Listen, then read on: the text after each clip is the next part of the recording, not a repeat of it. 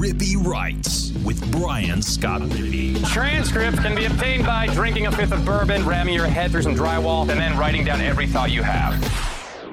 What is up on a Wednesday? I am Brian Scott Rippey. Thanks for tuning into another edition of the Rippy Writes podcast. Today, we got the QB, Ryan Buchanan, back in the fold for his normal weekly spot after a week off. I believe Buchanan was jetting off to Denver somewhere. Worked out. He's back fresh, ready to roll to talk how some quarterback play after the SEC opener. Got into some Jackson Dart technical stuff. What exactly makes it difficult outside the obvious for quarterbacks dealing with bad snaps? I thought Buchanan offered some really interesting insight about that, what he thinks of the young quarterback through 5 games in his first SEC game, and a lot more. Great stuff, as always, from Buchanan Insight that, I couldn't bring you myself even if I tried. That's why I have him on the show. So I think you will enjoy this as always. Before we get to him, though, we need to have a quick word from our sponsors and remind you the podcast is now brought to you by Ray Stevens of Square Real Estate. Ray is a licensed realtor for the North Mississippi Realtors Association, so he can represent a buyer looking for a house or someone wanting to put it on the market or sell. He offers personalized service to every customer, whether you're trying to buy or sell a 2-bedroom condo or looking for your dream house in Oxford. Whether you're moving from place to place around town, maybe looking for your second home, it's a great time to get it because the football team's awesome. You want to get up here every weekend. You're tired of paying for overpriced hotel rooms. Let Ray help you out. He's a buddy of mine, longtime friend, loves doing business with Ole Miss people, and loves putting people in homes that they will cherish forever. Well, again, whether it's a 2-bedroom condo, a 5-bedroom house, he can help you out. I wouldn't send you to people that I don't trust. You need to check him out. Ray Stevens, call him at 601-624-4824. That's his cell. He'll pick right up, tell you I sent you, and he will take care of whatever you need. Putting it on the market, buying one, whatever it is, he's going to take the hassle out of it for you and make things easier. That's a complicated process. Let someone that you can trust make it easier for you. That's 601-624-4824. If you can't get in there, try him 662-832-7777. That's a lot of sevens. Check him out, Ray Stevens. Really appreciate him joining the Rippy Writes podcast family. Great guy. Podcast is also brought to you by Skybox Sports Picks. Who is Skybox Sports Picks? Well, glad you asked. The world's best gambling handicapping website, the inventors of the Skybox Matrix returnable and advanced modeling mechanism that has helped propel Skybox to the top of the sports handicapping industry. Skybox crushing it on college football right now. NFL is heating up as well. Maybe you're tired of losing money. You need to check out Skybox. Go online, find a picks package. You can try it for a month, week, year, whatever. They're going to have something that fits your price range, your preferred sport. You're going to buy the package. They're going to send you a nice little spreadsheet, email-wise, and boom, you're now better equipped than you were 10 minutes prior to make money and actually make a profit. Don't pay out your bookie. Have him pay you out. Check out skyboxsportspicks.com. When you buy a package, use the promo code RIPPEE. That's RIPPEE. That'll get you 20% off any purchase. Check them out, skyboxsportspicks.com. All right, here is Ryan Buchanan. All right, we now welcome on Jackson Preparatory School legend, former Ole Miss quarterback Ryan Buchanan. I'm looking at him upside down as he improvises here doing this pod on his phone. It's been an upside down kind of week, trying to recover from the weekend that was Ole Miss. A huge win for the Rebels in Oxford. We haven't talked to you since, I guess that'd be after Georgia Tech. We took the week off last week. I was out of town. You were out of town as well. Boy, how things have changed in terms of, I think, what we think and know about this team. You were in there this weekend. What'd you think of everything? Yeah, man, it was an awesome win. I mean, it was pretty cool to see that sold out, really, at 11 a.m. game. I mean, that's what Lane wanted from his fans, and I felt like hopefully we gave that to him. I mean, I know there were other fan bases at 3 o'clock games that had 15, 20,000 open seats, and I mean, we absolutely sold out the vault. The color coordination looked awesome. I mean, it was you could have asked for a better open SEC game like that, and luckily finished it off with a win. It was pretty awesome. It was an awesome environment. I didn't necessarily know what to expect. I mean, I say I don't know what to expect. I figured it would be a good crowd. I figured they would probably sell the place out or get close to it. But even when you have good crowds, like 11 a.m. is just kind of different than the 2:30 CBS game or, God forbid, a night game when everyone's been drinking for 5.5 hours and then stumbles into the stadium. It's just different. But, you really couldn't tell other than looking at your watch that it was an 11 a.m. game. People got in there early. The kickoff I thought was pretty highly anticipated. And for whatever the Vaught can be, I thought it was a pretty raucous environment. I was skeptical of the stripe out myself. I didn't fully understand what the deal was on that, but congrats to marketing. I could tell it was a stripe out, so I guess congrats to them. If anything, Kentucky screwed it up worse because they just brought some people. That probably helped with the environment, but that was just a big-time early October SEC football game, and this team stood up to the task. I know we got a lot of stuff to cover. We like to keep it pretty quarterback-centric on here, but I guess before we get to that piece of it, I did want to ask you a couple of things about this program and kind of the culture shift under Kiffin. They're now 16-3 in their last 19 games. And whatever you think of that, whoever it comes against, like there's only a handful of programs that have around that record. And it's a lot of names you would expect it to be. I don't know if the average fan would expect Ole Miss to necessarily be in that rarefied air. But the bigger part about that is they win a lot of close games now. Everyone I was talking to a ton of people in the Grove on Saturday when I was, making the rounds through, talking to my family. I ran into you for like half a second. It just became a total cluster and then went to eat. But point being, like everyone kept being like, wow, they just kind of win these games now. And I'm like, yeah, they do. Like, the whole like Ole Miss, they're going to screw it up thing is going by the wayside. And over the last 2 years, this team has won a lot of these games. And it's getting to a point you can hear them talk about it in the postgame. They kind of expect to do these things. I know that's something that's hard to describe, but you guys had a little bit of that with Freeze, particularly there in 14 and 15. Like, how would you describe when that changes? Is it just having good players and good talent, or what kind of comes with that where you get into the end of a game and you're like, actually, something good's going to happen here. One of these guys is going to make a play versus like, I don't know, your heart being in your stomach or whatever. Yeah, I mean, I think to answer that question, I mean, think about these players. Most of them don't have a, quote, history of Ole Miss football. Every fan does for decades. So they know Ole Miss did this. They just got to school last year, the year before. And if you come in and look, it takes 3 to 4 years to build depth and to change a culture. Like you have to win these games and be at 16-3 in your last 19 to have that expectation that we can beat anybody look, Alabama's maybe a little different right now. I mean, just because, give it another, we're building depth. I mean, that's what it takes to beat that team. And we still can. I mean, we very well can this year. But all these other games, kind of what you were talking about, I mean, look, like I think opposing fan bases will say, look, like who have you beaten? Who have you beaten? Well, at the end of the day, I mean, Kentucky did beat Florida down in the swamp. They were number 7. You say, well, that was just Kentucky. Well, how about A&M losing to App State? How about Notre Dame having that loss? Like New Year's, like shocks happen, right? Upsets happen. I don't think we've let that happen. So that is something, whatever you want to say who those wins came against, they've been some really unbelievable wins. Tennessee away last year, unbelievable win. They were building a big program. Now it's really showing with what they've been building, where they are right now. And I think we're better than where we were last year as a team, as a full team and talent and the transfers that we've gotten in. And they really showed in this past game, I feel like on the defensive side of the ball, of seeing the talent that we brought in the offseason, how Lane put them together and got the coaching staff to make it a cohesive unit. But look, the expectation, it can't happen in year 1, year 2. You're lucky, year 3 for it to happen right there because players have to stay around. They have to, or the players coming in have to know, well, Ole Miss, they've won some big games here. And then once you actually start doing it and then you start building depth, I think we're at the point we do expect that now. And luckily we had this schedule to feed into. We didn't face 2 huge games, out of conference and we lost them when we're looking at 2-2 or something, going into that. So I think, look, the confidence is there. I think our talent's there. I mean, it's nice to see just the talent on the defensive side of the ball. I mean, the years to where, I don't know what it was, 4 or 5 years ago, we had a great offense and let up 100 points on defense. And it was just kind of 16 to 20. It was about a half decade. Yeah. I mean, and we don't have that anymore. Look, that's what it comes down to. Because if you're just one side of the ball dominated, you're not going to feel like you can win a game because your other side of the ball is either letting up a lot of points or not scoring. But this is a year to where we really do have the talent, and it works on both sides of the ball in a cohesive unit. So I think they 100% believe we're going to win every single game. And what I'm saying is that happened under Freeze because we knew we had the talent. We knew how, in 14, we had the big upset versus Bama.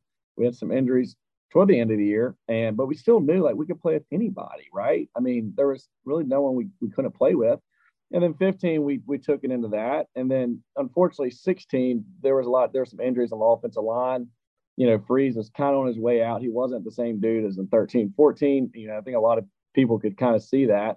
But that recruiting class coming in, I mean, I'm thinking, look, we just stacked, beating teams top 5, beating teams that went on to win the national championship. Recruits are seeing that, expecting that when they walk on campus. I'm coming here to beat those teams. I'm not coming here because I couldn't go anywhere else. I'm coming here to win those games because I may not be able to win them on the other side of the ball. So, yeah, it's going in the right direction at the end of the day. Yeah, you're right. And that 16th year was so damn weird because there was just a lot of stuff brewing. And then as that year played out, it became from brewing to whatever the next stage is. I'm not a scientist here, but boiling over to where it became, you remember that 16 year, you guys played it, or I guess you were, that was the year after you retired. But they played down in Orlando against FSU. Ole Miss gets up 28-6, and you're like, holy shit, is this team going to win the national championship? Like, This is unbelievable. They lose that one. I mean, people remember how the story played out, but to your point, Freeze was not the same guy. There was a lot of off-the-field stuff that was becoming more and more public and starting to bleed into the on-field product. I think they started to tune him out, but that's actually a very interesting example you use because this is year 3 of Lane Kiffin. And this is really, I know Freeze had a little bit longer than that. That wasn't his 3rd year, but that felt like the 3rd or 4th year of kind of the build-up to where you start to get to that point where you come here, as you very well put it, you expect to win these type of games. And, Ole Miss that year definitely came into the year doing that. I mean, I remember when they beat Georgia, like Scott Van Pelt called them like the best 2-2 team in the country or whatever. And I know that became a joke, but like that was real talent on that team and a lot of shortcomings and a lot of off-the-field stuff and whatever you want to call it. Kind of derailed that, but it was reaching that point before it cratered. The difference with Lane Kiffin, there's a lot of differences, but I don't think you have to worry about his university-issued cell phone. There's no NCAA investigation. It's a different place. It feels like this is still a very strong build versus is this about to crater? But that is an interesting point because that really was the point where you started believing, okay, they're going to win these games. You caught that toward the end of 15. I think a lot of people thought Ole Miss was going to go in there in 15 and beat Alabama. Maybe that was just a little blind confidence. But after that was definitely the case. Same thing with that opening night. And it feels like this team is reaching that point. And you brought up a really good point in the sense that, like, yeah, you can say who have they beaten. And it's not like Ole Miss has played a cake schedule over the course of the last 12 games, 16 games, 19, however you want to phrase it. But, I mean, there haven't been, top 10 opponents every week, whereas, like, A&M didn't come ready to play against App State. Like, particularly in this modern age of college football, you kind of have to bring it every week or you're going to get beat, particularly in this division. And it's starting to manifest itself in the way they play at the end of games. I mean, look, that wasn't a work of art with the way that game ended by any stretch. But that defense, as you mentioned, they've replenished the talent on it. Made 2 gigantic plays. Austin Keys, good developmental story. I mean, I know he was a pretty highly rated recruit, but a guy that's come in, bought in, and has turned into a really good player. Jared Ivey, a kid they identified at Georgia Tech, threw some NIL money at, kind of pitched him on this idea of turning him into a freak, comes in and makes the absolute play of the game. And it's once, I feel like once you're in those moments more and more often, you kind of, instead of getting frozen by them, start to believe that you're actually going to do something awesome. And I know when that defense took the field, it was probably slightly annoying that the offense couldn't take the kill shot over, but I know they definitely did not believe they were going to let up a touchdown. I think they thought they were going to seal it twice. And you can just, I know it's hard to quantify, but you can just kind of tell. I mean, that 14-15 team, particularly the defense, carried itself that way too. They walked on the field knowing they were about to do something awesome as opposed to, okay, let's not let up a score here. I don't know a better way to describe it. That's a very good way to put it. The way they carry themselves. It's a very good way to put it. That's exactly how it was. I mean, they were the number 1 scoring defense the majority part of the year. I mean, guys knew how to lay people out. Cody hit hard, Trey hit hard, and Denzel hit hard. I mean, it was like, it's not just, let's not let up points. I want to be on a highlight reel in Sports Center and knock someone out. I mean, that was the mentality. And that's way different mentality than having a DB or a safety, that's going to get beat deep and cost you the game. So, yeah, I mean, it is a mentality difference. And when you mention the word modern era football, that happened with NIL, I fully believe. Because, and I mentioned earlier, like, yeah, it takes 3 to 4 years to start feeling confident as a team and a unit to believe you can win these games. Well, what about the guys that were there that were going 7-5, 6-6, and then year 3, they're finally good. well, they're gone, right? I mean, they're either going to the NFL, they're done playing college football. You got to start over again. And now, if you build that mentality, some other guy not happy at Georgia Tech, not happy at Auburn. Man, Ole Miss has swag better than anybody else in the country. Like, this is an awesome atmosphere, and I can come in and play. Hell yeah, I'm jumping over there. And it's like we've capitalized on that. And it's a lot easier and faster to build a program with depth. And I think there's a reason that we have a lot of depth on this team was because of that portal, because it's hard to every single year get a top 10 recruiting class versus these mega programs. Well, now the portal's kind of working in our favor. So I think we can keep and sustain that and keep building that depth due to this new modern era of being able to transfer that 1 year, not sitting out. It's a great point. And I think it's why Kiffin keeps harping on the attendance thing. I was listening to his Monday press conference, and he was like, hey, this makes a huge difference with recruits. This makes a huge difference to people watching on TV. Right. It's not just the 17-year-old kid that's a five-star that's going to make a decision in the next 6 to 18 months.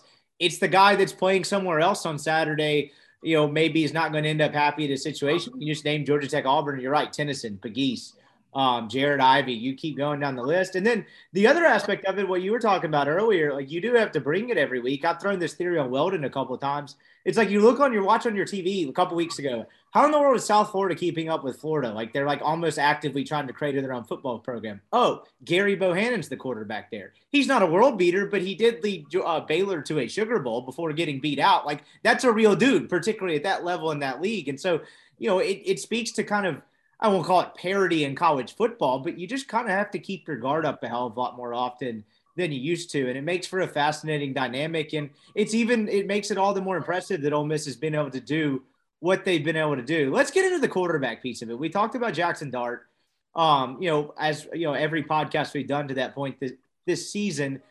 That's the first big stage he's played on. I get he started 3 games at USC, played in 6. He had to go up. He had to replace Keaton Slovis on the road at Washington State. With respect to Pullman, Washington, whatever that stadium's called, I'm going to say that's not the same thing. Dart even admitted as much after the game.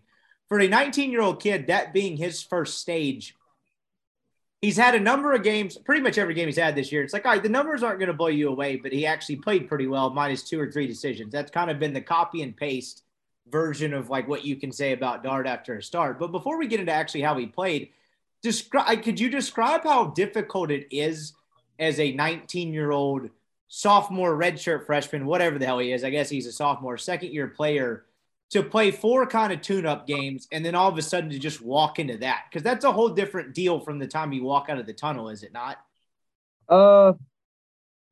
Not really. I mean, I don't really know. I mean, it is maybe away for your first SEC game away. I mean, I think if you've never – like if you haven't, once you start one football game, regardless of crowd size and regardless of where you're playing, your eyes are up to speed. You're so like, I told a guy in the stands I watched the game with, and it's so loud. And he kind of asked a similar question. I was like, you know, when you think about it, you don't hear a single thing of noise. I mean, you don't hear anything because you're so locked in over what you have to do before that play clock winds down.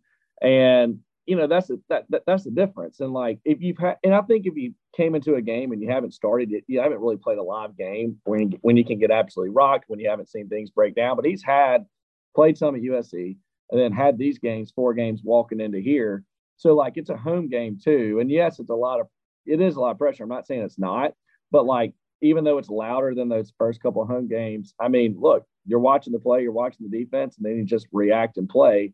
And this game happened so fast. It's just, I guess this is just the difference with golf and why some professional athletes that play golf after they retire are like, I feel more pressure in golf because it's just you and yourself. It's quiet. And in this environment, you're so locked in and it's a high intensity situation. Once that ball is snapped, you're not thinking about, oh, what's the crowd size? You're trying not to get killed. You're trying to get the ball off and just do what you've trained 10,000 times in practice and other situations. So I really don't think it was that big of a factor. I mean, when I would say it would be a factor is like, you know, if your offense doesn't really know who they are as a unit and your line doesn't, you know, is not secure with blocking, and you go into LSU and you go into Florida and you go into one of those the first 3 to 4 games, and the offensive unit, you don't know if your left tackle is as strong as he was, you know, in camp in August. So then you kind of decide what to happen then, and then you get down, and then that crowd is yelling at you. I mean, it's momentum. you're getting behind by 14, 17 points. That's the difference than being at home, being up the whole game. I mean, and it's, yeah, we had a great crowd, but he's doing what he's trained to do, and he showed that. So that's just kind of my opinion, and guys that I've talked to that have played a lot more games than I have.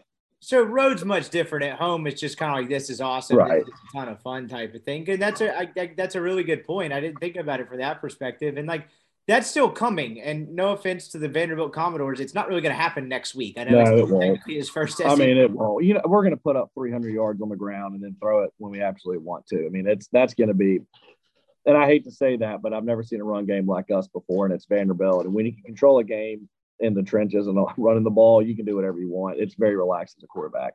And there's also going to be no one there. I mean, if the stadium's filled up, it'll be because a bunch of Ole Miss fans from that alumni base and around the area decided to go hang out in Nashville, which is a pleasant city, and come to the game. Like, Vanderbilt is just such a weird place to play. I'll never forget one day, I can't remember if it was 16 or 18. I guess it was Luke's I can't remember if it was Freeze's last year or Luke's interim year. It was a 6 o'clock game or 7 o'clock game, late November, the last week of the year. Vanderbilt was terrible. So I want to say it was Luke's year because I think it was not James Franklin. Derek. It was the guy that came from. I know the Army. I know. I forgot. Dang it! Now I hated him so much. I wasn't playing, but it was 16 actually because I remember it was Shea. It was like Shea's second starter because he had just done the A&M thing. They walked out of that tunnel. It was 37 degrees outside. I swear to God, there may have been 2,100 people in the stands. I mean, it was honestly bizarre. Like I remember sitting on there on the field trying to get a little video before the game, and I was like, this has to be strange to play in. Now, this is pre-global pandemic. Now you could have been like, oh, this is just like 2020. Yeah, dude, I was at that game. I know exactly what you're talking about. I was at that game, so it was shocking. It felt like a high school game. And you've played there before. That stadium's already weird because they don't have a real speaker system. They have like amps on the field. Like the music they play is just like two subs they put up in either of the end zones. I know this because I stood behind one time and they played that anchor sound, and I don't think the hearing's been the same since. It's a weird place to play, but you're right. Like, point being, it's not going to happen next week, but it will happen eventually. And when you talk about the road aspect of it, the game that comes to mind, Bo Wallace, about as polished and a veteran quarterback as you could have by the end of his career in the SEC. That night at LSU in 14, he kind of came unglued. I've never really asked you about this, but this is as good a time as ever. What happened to him that night? Was it just the crowd and the stage? Like, he was – I mean, you could see the video of him kind of going at people in the stands. That's a veteran guy that just got to him. What happened? Yeah, dude, it did. It got to him a little bit. He didn't play a horrendous game until that last throw that I mentioned a couple weeks ago when we were supposed to – whatever. That the very last play of the game, we threw an interception. But I remember sitting with him on the bench, telling him what I've seen, just talking about the last possession and everything. And then this dude's yelling at him, which I didn't even pay attention to. Like, some Cajun yelling his ear off, and Bo just. And they're right there down on the field with you at LSU. That's what some people may not understand.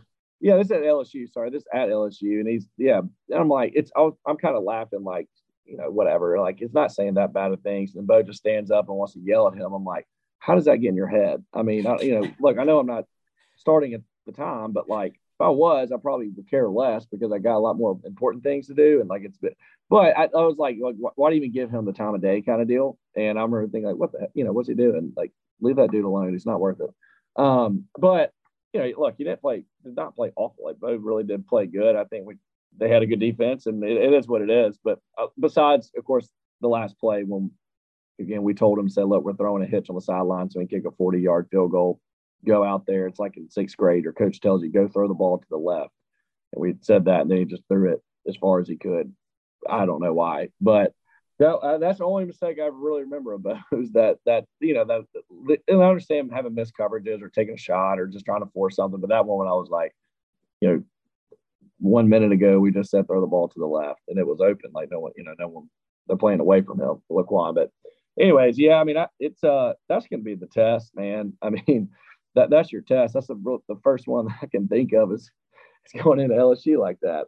Yeah, and that is going to be his first test. I mean, just the way the schedule shakes out, that just kind of what made me think of it. You're right, Bo didn't play terrible that night, but it's just the image of him yelling at that guy on the sideline, right. The way the game ended. It's like, that got to a veteran guy. But kind of taking it back to the Kentucky game, how did you think he played? So he finishes – I had it just pulled up just a second ago. I want to make sure I have it right. He finishes 15, 29, 213 at a pick. He runs it 8 times for 40 yards. You're definitely seeing an uptick in the way he rushes the football because you've had 10 carries, 13 carries, and 8 carries over the last 3 games after you got out of those first 2 kind of cupcake games. Just your initial evaluation of how Jackson played in that game. I know it wasn't an offensive masterpiece, but it just seemed like a mixed bag. I think it was a mixed bag too. He made some beautiful anticipated throws that I love seeing.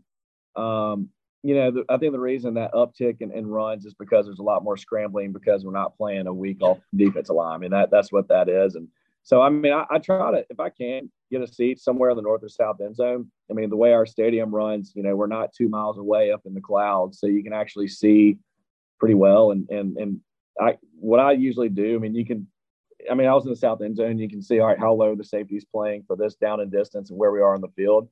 You can see, all right, we have a stacked duo out to the short side of the field, or our single man's going to run a hitch on the short side of the field. You can kind of see what they're doing. If they're going really, really fast, do they have, if we end up running the ball, kind of look out at the receivers. Are they running a bubble route? Are they running some type of screen that's tagged with a run if he can pull it and throw? Like when we go real fast like that, I remember the first 3 plays of the game, 95% sure those were already programmed in. I mean, that was extremely fast.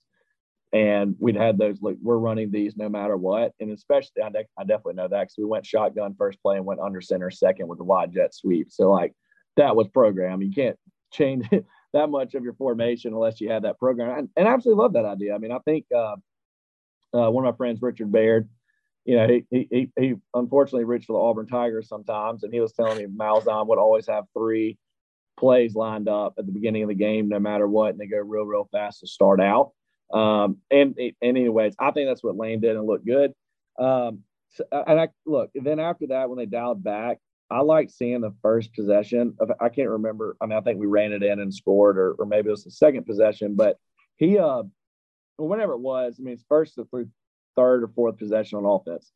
He went through his reads. Like we would have a bubble route, throw it, just pitch and catch. And then we do a little seam route. We kind of pump the swing as if we were throwing a swing route to the running back, and he's looking deep on throwing over the linebacker before safety, or throwing deep if it's man coverage to the outside guy. If it's not there, check it down to the guy that's swinging in the flats, or the running back really behind the line of scrimmage. And he went 1, 2 down, checked it off. Some people are like, well, I shouldn't have thrown it. I was like, no, that was a great decision. Like his eyes moved at the time that, like, if I'm sitting there going 1, up there 2, drop to the third. And he's doing that. And that's an easy read because that running back's out to the sideline. It's not like you're trying to find him over a 6'6" left tackle or right tackle. But he was smart. Like it was the first couple series, like we might have punted it or something, but he played smart. And I was like, man, like whether he threw it, and then pocket broke down, he had some great runs. Like he's not a, Richardson who's going to run it 50 yards and break a safety's ankles, but he can get out. He's really mobile, which is nice to see. Like that was kind of the fun thing you could do if you could find your way out of that pocket, scramble for 10 or 12. If you just have one guy spying you, and he may get called up, or maybe 2-man, and there's just one dude underneath and he's running at the right time and the pocket breaks down. So it's really cool to see that. Kind of like the only thing I really saw, and there's a couple other ones, just the one that I remember, like we might've been up 14-0. It was his first like good play downfield. And we ran down there, snapped the ball, ran a run play. And then I think we kind of dialed it back, and we dialed up a high-low. Pretty much it's just different combination, but we had I think it was Mingo or Trigg pretty much doing a deep over route. It's not a drag at like 6 to 10. I mean, this thing's a 20, 25 yard over route with a deep post, coming over the top. Jackson did not even read that. I mean, it was pretty evidently, at least when I was sitting behind him, had a good view. Like, just had a big play. Like, man, everything's going great. And tries to throw it, whoever it was, it might have been Mingo, whoever ran the deep post. The safeties never came down. They stood back. It was double coverage. Whoever threw it by like 6 yards, incomplete. But you're looking underneath. And I'm not a guy who's going to say, look, hindsight's 2020. This guy was open. But it was a pretty simple 2-man read. And if you just looked at the safeties, like, he wanted them to bite up. Like he just wanted to, I'm throwing this, chunked it into no man's land and incomplete. Whoever was dragging out underneath could have caught that at 29, 30 yards and ran for 45. And it ends up being, that's incomplete on first and second down. Then it's like 3rd and 8. Now I can't remember if we converted or not, but there was no like checking to see off the bat because if safeties bite down low enough, they're really not going to get back in time. And it was easily double coverage. And you look underneath, if he just instead of just, man, screw everything, I'm going to go chunk it and get a touchdown, he probably would have thrown a 60-yard pass, caught it 30 and ran for another 30, and then been down the red zone. That I can't remember. We might have punted at that possession. I don't remember, but I remember thinking, like, that's one of those situations you're pumped up, you're fired up. I can do everything in this moment. I'm going for it. And it was such a quick read to never check his second read. It was just, I'm throwing this no matter what. But look, I'm not trying to hate on him. Like, there's a couple, bad decisions, but he's also had some sick throws, anticipated throws that he threw to spots. I remember on the south side, the south end zone type area, on the 30, he let a guy to the sideline. I think that was on an SEC highlight reel. He threw it to where it was to Malik, and he caught around the sideline, but he put it right where he needed to. And he's thrown some. The bad picks are the ones that frustrate me. Is there's a lot of junk in the middle of a field to a quarterback, and usually when you throw it to the middle of the field, it's a quick slant, it's a hot route, or you're reading opposite of the mic. He goes right, you're hitting guy to the left, and it happens pretty quick. If you wait for a little bit and you have two crossers, and then you just try to kind of freak out, just force one in there. Those are like picks. Like, man, that was really, really, really forced. Be smart with it. Not like a sideline or you're giving your guy a chance to win, right? Or a deep post and it's 1-on-1 and that safety beats your 6'4" wide receiver. I get those. That was just another one of those. He's had in the spring game. He's had in other games. He throws across the middle right to a linebacker. And you're like, what are you seeing there? He's going to get better at it. He has gotten better at it. I mean, I love the running ability. I love it when he makes some really, really good throws. And it's just learning to look. It's not always a throw to where you can lead it to a sideline and it's going to be either sideline catches it and it's out of bounds or your guy does. You're going to have to he's got to make some decisions a little bit earlier when you're going across the middle, or just tuck it and find your running back. One of those, like, it's okay to do that. And again, he showed that early. Then I think we got, into that game and had some good confidence, but then that confidence led to maybe a bad decision. But look, he bounced back and he's playing great. I mean, I'm happy as heck to have him as a quarterback. And if he just starts truly going, this is my read, I'm hitting this, he's going to look like an all-star. I mean, he will throw to guys that are open, throw to guys that have good matchups by just doing what his defense is telling him to do. Yeah, for sure. And there was a lot in there to digest. And I feel like some of the parts that you're talking about too is, so Kentucky goes down and scores right before half to make it 19-12, to where it felt like for a little bit, Ole Miss could have gotten a stop there. It's like, all right, they might win this thing going away. And there are a couple instances in that game where it felt like it might have been the case. And Ole Miss actually gets a drive going right after it becomes 19-12. They get down toward, I think, right around the Kentucky 40, somewhere around there. And he throws one that kind of sticks right in Jacquez Jones' hands. Unfortunately for Jacquez Jones, former Ole Miss Rebel, hate to see him get hurt. Seemed like a good kid. But he gets hurt on the play, but it just went right to him. And I don't know if he just didn't see the linebacker there, but that was the one pick he threw. And it's like in that moment, like that's the kind of stuff where it feels like, look, it's not as bad as that one, at least to the untrained eye here. It's not as bad as that one where he's rolling out to the short side of the field at Georgia Tech. Yeah. Everyone and their mom is going, don't. And he does it anyway. But it still was just a very inopportune time for a pick because, with the way Ole Miss, that kid that hasn't failed a drug test yet is kicking field goals. You get down to the 32, 33-yard line, like that's 22-12, which is a huge difference going into halftime. It's that kind of stuff. But, like, again, you got to keep reminding yourself, right, he's 19 years old, and this is his first full collegiate season in terms of it being the starter and his team. And so when we describe it as a mixed bag, it's not a heavy criticism. It's just interesting to kind of analyze the good and the bad this, from a week-to-week basis. The other piece of it is I wanted to throw this one at you because from what I was sitting in the south end zone. Yeah, south end zone on the left side. There was, don't get me wrong, he had some mistakes in there too, but there was a couple very tight windows he fit in through the middle of the field throughout the game. And I can't ever tell, obviously without knowing it to the level that you do, is like, was that an awesome throw and decision, or was that like, holy hell, how did that get there? Just the way he read. I know he had a couple awesome throws toward the sideline, but just the way he made a couple of those throws to the middle of the field. How did you think that portion of his game was? No, that's good. I mean, I think a lot of these there's not a lot, two of them. The interceptions that you see straight to a guy, like toward the middle of the field is, if you have a seam route and it's like you may have 4 verts. If they're playing too high look, your 2 inside guys are going to bend it, like because your safeties may. Anyways, it depends what it is. I mean, 2 or 4, but they're going to bend it in, and it's deep enough to where it's like, remember the Evan Ingram seam? Like that's deep enough to put that height over a linebacker to where you don't really worry about it. It looks like you're threading a needle and it comes down before the safety. Not, that's not too hard as it looks. If you're like throwing a ball at least like 20 yards downfield, when you have a more shallow cross is when it gets dangerous, and that's when he's made those picks. He'll like, and the hell of a throw still down the field. And I think he hit a dig route, which is a little bit deeper, but he got to throw that one on the line. I know he hit one of those. I mean, look, it is great. I think his eyes are moving great. I think it's just knowing like what type of route that is in the middle, in a sense.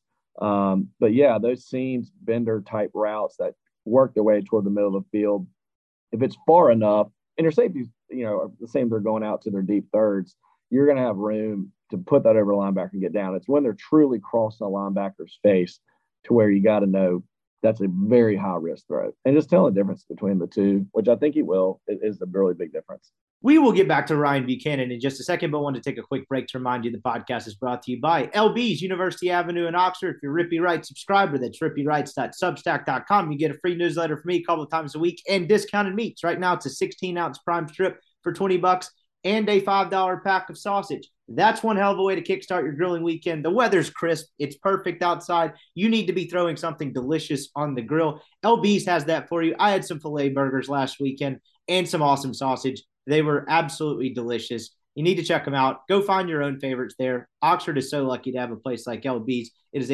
truly a jewel of the town. Check them out, LB's University Avenue there in Oxford. All right, back to Ryan Buchanan. And it's not like the part I really wanted to get to and talking to you this week, it's not like he's working with the most optimal conditions. The snapping is a big issue. They had to make that is. Let's get to that piece of it. What was happening? So I don't know. And so Caleb Warren was hurt and has been banged up for the last week and a half. He actually didn't start this game. So they moved Acker to center. They moved Jeremy James inside and actually put redshirt freshman Micah Pettis out at right tackle. So Ole Miss is playing with 2 freshman tackles. Now, I think that's mostly a product of how confident the coaching staff is in both of those tackles. Because Pettis won the SEC Offensive Lineman of the Week. Jaden Williams has played pretty good football through 5 games, despite being somewhat banged up himself. So I don't think that the tackles were more so the issue than just clearly the snapping piece of it. I mean, they've already had some problems with the pass rush on the interior offensive line. And then, you had all these things going on at quarterback. And I'm trying to think of the right way to ask this. You played in a somewhat like rhythmic timing offense. If you're having to catch the football at your knees every time on an RPO or something like that, how much does that screw you up? Because Kiffin in this offense is hugely predicated on timing, and he's already got enough stuff going on. We just outlined kind of what he's up against, 19-year-old freshman in the SEC. And on top of that, he has to worry about whether the football is going to get back to him on a down-by-down basis. Like, I've said this 5 times on the pod over the last 2 days, I feel like, but football is a complicated game. One of the things you don't think about is it's actually a problem if you can't hike it between your legs to the quarterback. That is, in fact, an issue. It's a huge issue. I mean, I'm just thinking, when you're dropping back, it depends the type of play. If you have a real slow one that you can, they don't throw a laser at your knees, that you can bend down, catch, and still go into your rhythmic drop, 3-step hitch, 3-step plant, 1-step throw, 1 and load, and it can time up for that. Sometimes you get away with it, but if you throw like a laser, you barely get, I guess, and you have a quick high-low route, like a smash, outside hitch, inside corner, and that corner happens within 2-3 seconds. Like that thing is pretty short. You almost can't throw it. I mean, you take it because your eyes go down instead of going up and seeing that first move on a safety or the first flip of the hips by a DB. And you look down to focus on that, you lose that half. I know it sounds crazy, but like half a second. But quarterbacks, they are watching the snap. But Alabama doesn't miss a snap in Bryce's chest. He probably is already looking at the defense and just knowing it's going to hit him in the hands, and he gets so used to it. His eyes are up quicker. Man, you start throwing those kind of snaps, it throws a lot of things off, and it throws your first look off on a guy. And sometimes you're not going to be able to throw that. You may catch a bad snap, bobble it, then you pick it up and you still think you have a chance. but then you lose, you can't see because the line's already in your face a little bit. They got backed up because right when you catch a snap on time, you can get your eyes up before the line gets pushed back in your face. So you may just have to take it and run and scramble out and make a play. It definitely, I'm telling you, a quarterback, if he bends down a little bit and catches it and it's not a rocket, he's probably fine. But if you really see him bend or if he bobbles it, it takes his eyes off. For that initial look is very, very, very important because that tells you, we would have a 5-man route.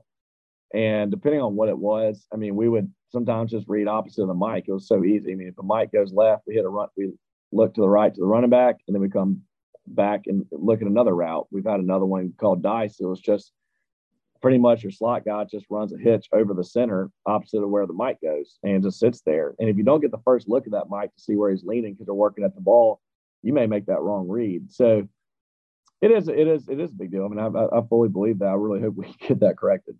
That was a great answer because that's not even the part that like the average person I feel like is thinking about. When you think about bad snaps, it's like, all right, well, you missed the guy on the jet sweep because he's coming in as timing wise. Well, right. Your eye, because think of the corner of your eyes. Like quarterbacks are not focusing diligently. How do I catch this football? I mean, you just know it's going to hit you because, I mean, again, you're on the short side of the field. They could do a corner fire blitz and this guy's, lined up as if he's impressed.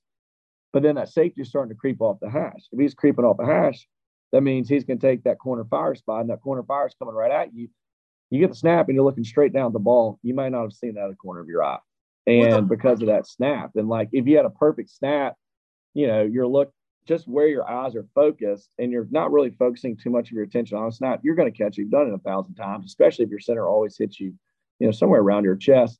You make him pick up that corner fire blitz. And, I've had one of these. He comes off, catch and throw. Because now I've also throw a pick in the spring game because our 4-string wide receiver ran, right when he blitzed, he's supposed to just almost stop because he replaces him and you beat the safety from coming over.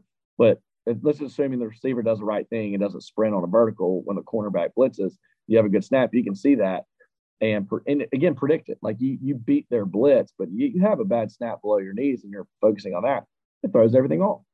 Yeah, but I was even saying beyond that, to your point, is like you think about like the RPOs and the timing stuff. It's actually what you're like. One of the things you were mentioning was like, even if it's just a straight up pass play, whatever your first read is, if you have to spend the first half second trying to grab a ball at your knees, it throws everything off, like about the entire play, everything you lean. Like football in some ways is kind of a game of snapshots. And if you miss like the first one, it's going to be hard as hell to figure out. Yeah, you're right. And that RPO too, like the running back still sees that if it's a bad snap. He may slow up. It can't really slow up that much, but you may, when you don't have that clean read where I'm sticking the ball, find his pocket while I'm watching the DN and the overhang, and I have that 1 second to ride or pull. It's like I'm just trying to scramble and find it in his pocket. Well, if I hit his inside of his hip, we're looking at a fumble possibly because I think I can do it. But if I don't hand it off, I'm getting absolutely sacked in the backfield. I'm getting rocked, right? So it throws that off, and that doesn't even count in what your tagged RPO route was that you thought you could have thrown all because of the snap. Obviously, you don't want to snap over your head, but the way you described it a second ago, I was just curious. Would you rather have a snap that's slightly high than yes, every time, up at the chin, you can still rebound? 1,000%. If it's like an under control, like just the same speed, I'd do that because I can get my eyes back down. If it's a rocket, you're jumping up, you're getting off the ground. No, but like let's say instead of hitting me in my chest or like at my belt, it hits me in my like around my face, same speed. That's no problem at all. That's nothing. Maybe top of my head. Quarterbacks are athletic in that SEC. Most guys have really good hand-eye coordination that play that position. Dude, you're going to catch that right at your head, given the same speed.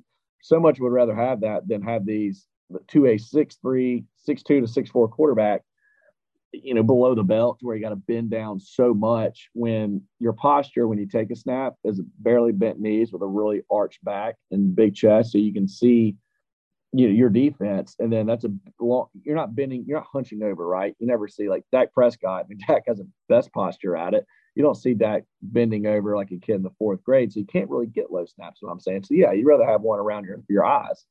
Yeah, no, that makes total sense. And that made me think of that as you said that. One of the things I wanted to get to before we get some of the receiver stuff and wrap up is, I was asking Weldon about this on Sunday. He was like, look, man, like it's more complicated than it seems. And I've actually talked to Nick Broker about this. One, snapping is absolutely like kind of a learned trait. Calling it an art might be a little bit far-fetched, but it's something you do have to learn because you don't Yeah. really recruit centers, right? I mean, these kids coming out of high school are all playing tackle for their high That's school. true. For Yeah. their high Like school. Robert Conyers. Robert played left tackle. He became a good center. Ben Still was some center, some, but they rotated. But Robert had to adjust all the ways along the defense, offensive line, and he got to center. But yeah, he didn't play that for like even in college, and he gets thrown in there. That's pretty tough. I mean, you have Jordan Davis ahead of you. You have to snap it perfectly and then take a hit. I mean, that is just, it is no doubt a muscle memory to be able to snap and hold your ankles and hold your ground, because you don't get to launch forward that much in the center position. If you launch a little bit too forward, you may hit your butt. You may go low. If it's a pass play, you almost have to snap and take your momentum back to set your heels on the ground. That's definitely, it's pretty close to being an art. Now, if you've done it your whole life, done it through middle school, high school, and you're recruited that way, it's probably nothing to those guys. But I can't imagine being a tackle or even a guard and saying, go play center. Not many guys can, and they practice all week and they're doing 1,000 of these. But man, again, that's tough in that environment. And for a guy that hasn't played it, it's very tough from what guys have told me. And Broker has a story where he was like, yeah, I've done it in practice. And then we did it in a scrimmage one time. And he's like, didn't go great. Like I definitely didn't want to do that. How do you, like, I know I don't know if you quarterbacks participated, and I know this sounds stupid, but like, how do you practice snapping? Because it's not just hiking the thing between your legs, right? You have to shuffle left, shuffle right, whatever the case is. I mean, did you ever practice pregame snapping with warm-up, any of them? Yeah. In your pregame warm-ups, they're snapping and driving to the left, snapping and setting back and pass protection, snapping. And, I mean, they do that. But, again, it's like it's nothing compared to when a guy's lined up against you. There's nothing like it. And, yeah, look, every time they snap a ball, they're never sitting there. It's always a snap in like 3 steps and throwing their arms out constantly. Pregame warm-ups, practice all week, practice on the sideline. You'll never see a center just sit there and stop. Like, that'll probably be in high school. But there's nothing like it to when there's a guy lined up in the gap and you got to make a quick move right there. So man, it's tough. I mean, it's a real thing, and they can only practice so much, but the game's a different story.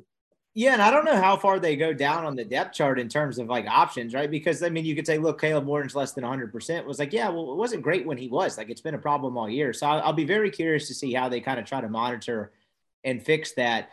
Last couple of things here, receivers wise, Malik Heath has a 100-yard game. One of the things we talked about in the pod a couple of times leading in was that they haven't had a guy have more than like 3 catches in a game. It's like they didn't have a guy that really made an impact. I didn't think Heath had a perfect game. It seems like he and Dart have a lot of miscommunications on where to break on deep routes sometimes, but I thought he played pretty well. One of the things that's been surprising to me, and I don't know if it was something Kentucky did, but the fact that they really bottled up Jonathan Mingo just through 5 games, the first 4 versus this last one. How have you kind of seen the receivers in Dart chemistry-wise? What do you think of this receiver group? I think they're more competent than last year, but no one's really kind of emerged and stepped themselves up, or they've had more flashes, if that makes any sense. I'm trying not to throw out every cliche in the book, but there have been moments where I'm like, oh, this has been pretty damn good, where you didn't see a ton of that last year once Mingo got hurt. I'm just curious what your opinion of the receivers has been to this point.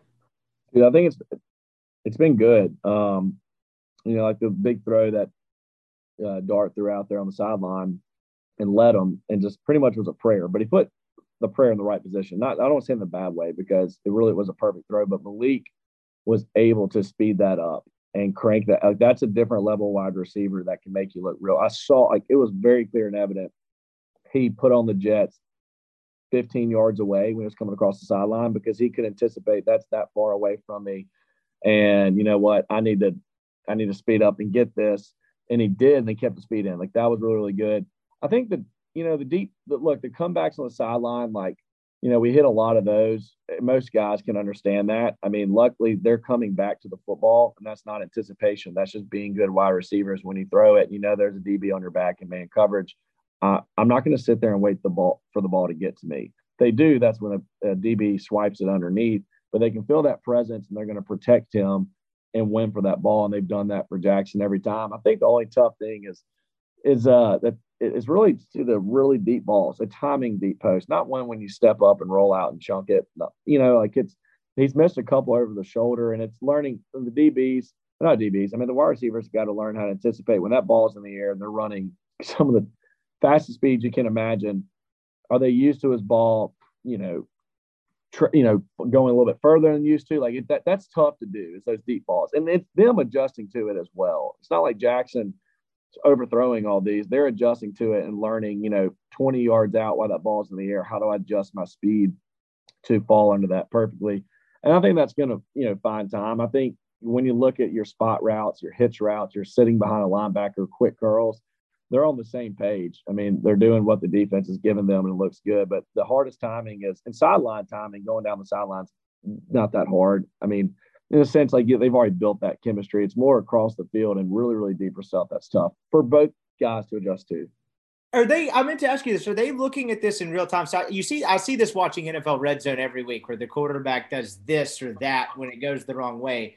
When that's happening, whether it's deep post, whatever the route is, the real deep stuff you're talking about, is the quarterback reading that from his vantage point in real time based on what the receiver thinks he's going to do or the defensive back? And so, I guess the way I'm trying to ask this is when that route's happening in real time, are you having to, in order to connect on that throw, are you having to count on both the receiver and the quarterback knowing the proper way to break at the same time? And yes.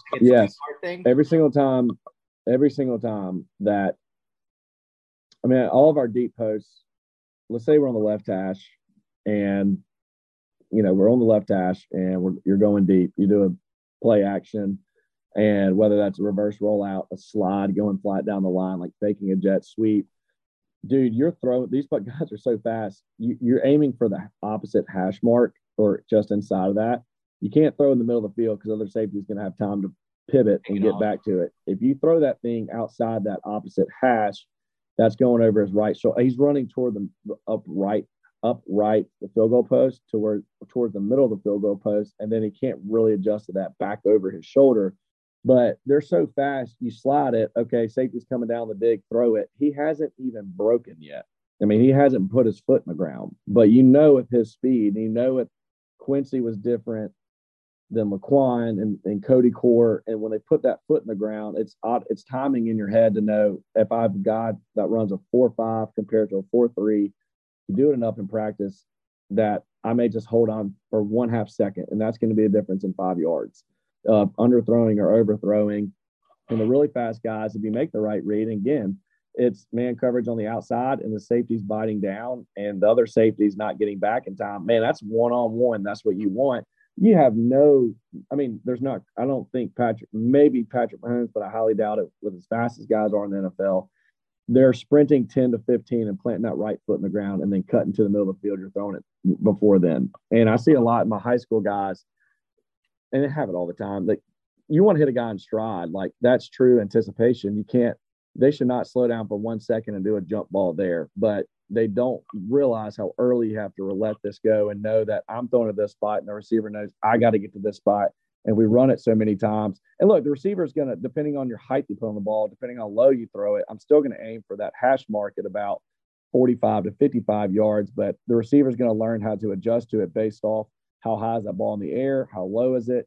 Things like that. And that comes back to your offensive line. Like, if you have a guy in your face right when you want to release it at that perfect timing that 1 second after you make that pull on a play action, you got to get rid of it. And then there's a hand in your face. You got to slide, then throw.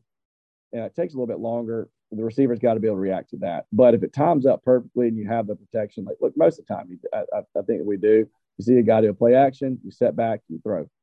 And so anyways, we'll see. That is timing. It's timing on both ends. But long story short, yeah, you're throwing that thing before he comes out of a break. These guys are too fast.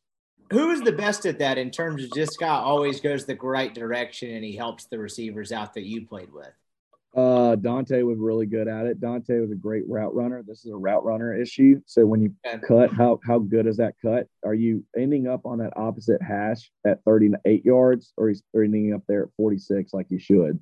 You're running so fast, you're trying to get away from that guy. But if you take an angle too flat across the field and I'm throwing to the hash and you don't adjust it, let's say a receiver can't see it in the lights. He doesn't adjust in time right when it comes out of my hand to get back on path. I'm throwing it where I'm supposed to because I don't have time to see his angle. Most of you really don't. I mean, unless you throw it 75 yards in the air. That's just how fast these guys are. But if you have a good route runner, Vince Sanders was great at this. And Vince was not like a high time guy, but like the deep post to Alabama, that was right there just inside that hash when we took that lead in 2014. We had a dig underneath. Safety took one false step, and then Bo released it, had great timing before Vince really made his cut, and it worked out perfectly. But they're able to adjust. The best receiver is able to see right when that ball comes out of that hand, and they find it real quick, and they're like, "Oh my gosh!"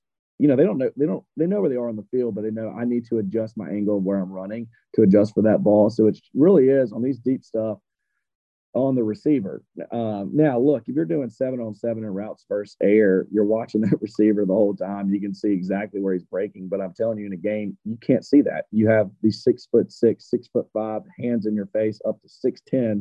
You don't see that. You just know I'm doing that play action. I'm feeling the pressure. I'm sliding to create that gap, and I'm letting it go at this spot. You don't see it the whole way. And no one will tell you that unless you're like 6'8", maybe you might. Or if you have just an absolute clear pocket, the DN goes wide and you have a clear shot. I'm just saying, if truly the line is tight and you don't have a hole to throw through, but off that split second, because he had a good snap and you went 1, 2, and you saw that safety bite down, you're throwing. Because that's what's called reading that safety. So you never saw that safety, you just threw it, even though it was good timing. That's 2 versus 1. So when I see a jump ball and I see 2 guys back there, when I look up and there's an underneath and that safety's not even touching it, that means he just kind of picked it and threw it, is what I'm saying. And you have a bad snap, takes your eyes off it. You didn't get to see that first initial break by that safety because you were looking down at the ball and you missed them. And look, you want to try to take a shot, and I get that, but all that's coming back to timing off that center snap at the same time. Even this is the complete opposite of our RPO stuff too. It's seeing that first look of where a safety's at and seeing that first step to know, I can go over the top, because you're not watching the receiver the whole time. Last thing on this game before we hit 2 quick SEC topics get out here. How good do you think Levis in Kentucky was? I thought the play calling was somewhat vanilla. I thought Kentucky had very little opportunity and seemed scared to death to drop back and throw the football, because whether it was the Ole Miss defensive line or their own offensive line, who hasn't been great. They entered that game. Levis had been sacked 16 times in 4 games and then only played one real opponent. I'm just curious, what you think of Levis and how good that Kentucky team actually is, just kind of your bare bones assessment after watching that game. I think Levis is a very good quarterback. I think most guys that aren't experienced as him would have a lot more. I know, look, he fumbled. I get that. Get the fumble. But there were so many times he had, just compared to Jackson, pressure quick. And that was such a testament to our defensive line. But quick stuff. And he took that safety, but dude, it was nonstop bombardment. I mean, just seeing the difference between a little over 2 seconds and 4 seconds of a quarterback, and he was sitting there between 2 and 3 a lot. And his receivers may not create space. All this is saying is defense looks real good. I think if he was a younger quarterback in that position, they could have had a lot more errors. We won that game by a lot more. Just passing errors if he sat there, because it was not favorable for them. They had a pretty good run game. I think he played all right, but they're right. They didn't open it. And they might not have could have opened it because our D-line was really, really strong. We played really hard there. But I didn't think he was bad by any means. I guess I just watched this game of he dropped it off. That's the decision. He gave it time to see if that guy's going to, break. He's going to throw it. The ball's missing the right spots, kind of things like that, whether they're completion or not, and anyways, obviously they played great, but I don't think Kentucky played great due to our defense playing a lot better than them. I think Kentucky's pretty good, and I thought Levis played pretty well too. I just think it's unfortunate that all those years of Stoops of having good defensive line or a good offensive line, good defense, no quarterback, he's finally missing that one component on the offensive line. And that may be a credit to Ole Miss, but they are definitely not the strongest one. No, I don't think so either. Real quick, bouncing around the SEC, is A&M a product of not having a quarterback, or are they a product of their system being 9 years outdated? And because Max Johnson had good moments at LSU, right? Haynes King beat out Zach Calzada, who, whatever you think of the kid, he did beat Alabama that one night. Do they just not have a quarterback, or is that because everyone wants to talk about Jimbo's scheme? Do they just suck? What is your assessment of how that what that actually the problem is? I think it's more system. It's not fitting to what they do, and it's hard to. I don't think they're that strong of quarterbacks either. But I think if they were in a very favorable offense. I mean, I think Lane is one of the best offenses. I'm telling you, as a quarterback, guys are running open, calls a pass at the right time, calls an RPO when he sees something on the defense, or whoever really is calling plays, Lane or Weiss, whoever it was. And when Levy was there, they're putting quarterbacks in really opportune moments, and I think that's all scheme. I've seen too many times guys fail in schemes that are really, really good quarterbacks. And I think, A&M has talent. It's freaking A&M. They got all the money in the world. They always have the best recruiting classes. So the only thing that I come down to is their scheme and not putting guys in successful positions to really show what they can do. Yeah, it's wild. We're the exact opposite of that, right? Is whatever you think of the air raid. Will Rogers very good at it. They put themselves to succeed. We talked about the mobile thing last time, but like for whatever they are, his timing is really good and they're really hard to stop. Yes, and that system is hard to stop. He makes play. He knows their defense. He's going to carve them up. Leach is putting him in very favorable positions, and he makes the throw. I mean, that's just like it's just calling the play at the right time. If you call whatever combination it is, and you make the right read as a quarterback, one's not there, two, look backside. My gosh, he just got hit by a linebacker. I'm done. But you go into a good, then you're getting sacked, then you're getting rocked, then you're trying to get out, and it's just a fail. And the compounds, you're looking at Leach, whether it's quick or not, when he calls deeper passes, it's your first two reads. Safety came down, sweet, throw and hitch.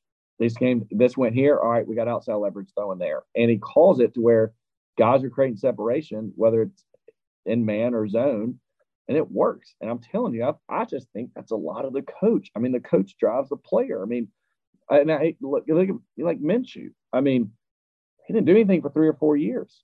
He goes to Leach's offense, and it's quarterbacks can make the throw. Majority in college football can, and if you put them in the favorable situations, you draw the right routes at the right time, and you're going to make I'm not saying average quarterback, but anyone. I mean, that scheme is everything, and that's what Jimbo's failing at. And what State does good and what Lane does good is that they're putting the guys they bring in favorable situations to succeed. And same with the wide receivers. Yeah, I mean, Minshew, after I covered a Minshew game at Northwest, and then he was about to be a GA at Saban before he was like, I'll give it one more try with this crazy-ass guy up in the Northwest. And boom, now look at him now. Well, I know. It's wild. Not much else notable happened. KJ Jefferson got banged up. Alabama's backup quarterback came in. That's the first time in like half a decade I didn't know who was it. I didn't know that. What'd you say? Who came in for them? So I forget. Oh, that dual threat guy. Yeah. He was all right. I think Alabama could have some struggles if Bryce Young's out a long time. I do too. Best way to end the podcast. The last question, the viral video now of Chris Partridge, Charlie Weiss Jr. just going absolutely nuts when you get the strip sack. You had two older coordinators. Is there any sort of relatable moment to that? I know Womack and Werner were probably not standing up and down, just jumping on each other. But can you remember a win where like an assistant coach, you saw him on the sideline and he's like, I think these coaches know we just jumped over a snake here. Like we were lucky to get out with it. Yeah, that fumble and drive at the end, or two fumbles back to back inside of there. I think we all kind of knew that game could have turned out differently. The season videos could have turned out differently. Our media department on all social media may have a little different videos, but no, I can tell you, Werner, he has that thick mustache, and he coached at Miami with Jimmy Johnson and won some national championships. He's seen a lot. Oh my gosh, he'll probably slam the fist and go, "We got it done," and that's about it. I mean, maybe a fist bump by some of these, but no, not like those young guys celebrating like that. He is Ryan Buchanan. I appreciate the time as always, my man. This was incredible stuff, incredible insight, and we'll holler at you next week. All right, that's our show. If you made it to the end, I really appreciate you making this podcast a part of your day, and I hope you enjoyed it. We'll be back with fresh cuts and another episode of the Nick Broker Show on Friday. Y'all enjoy the rest of your week.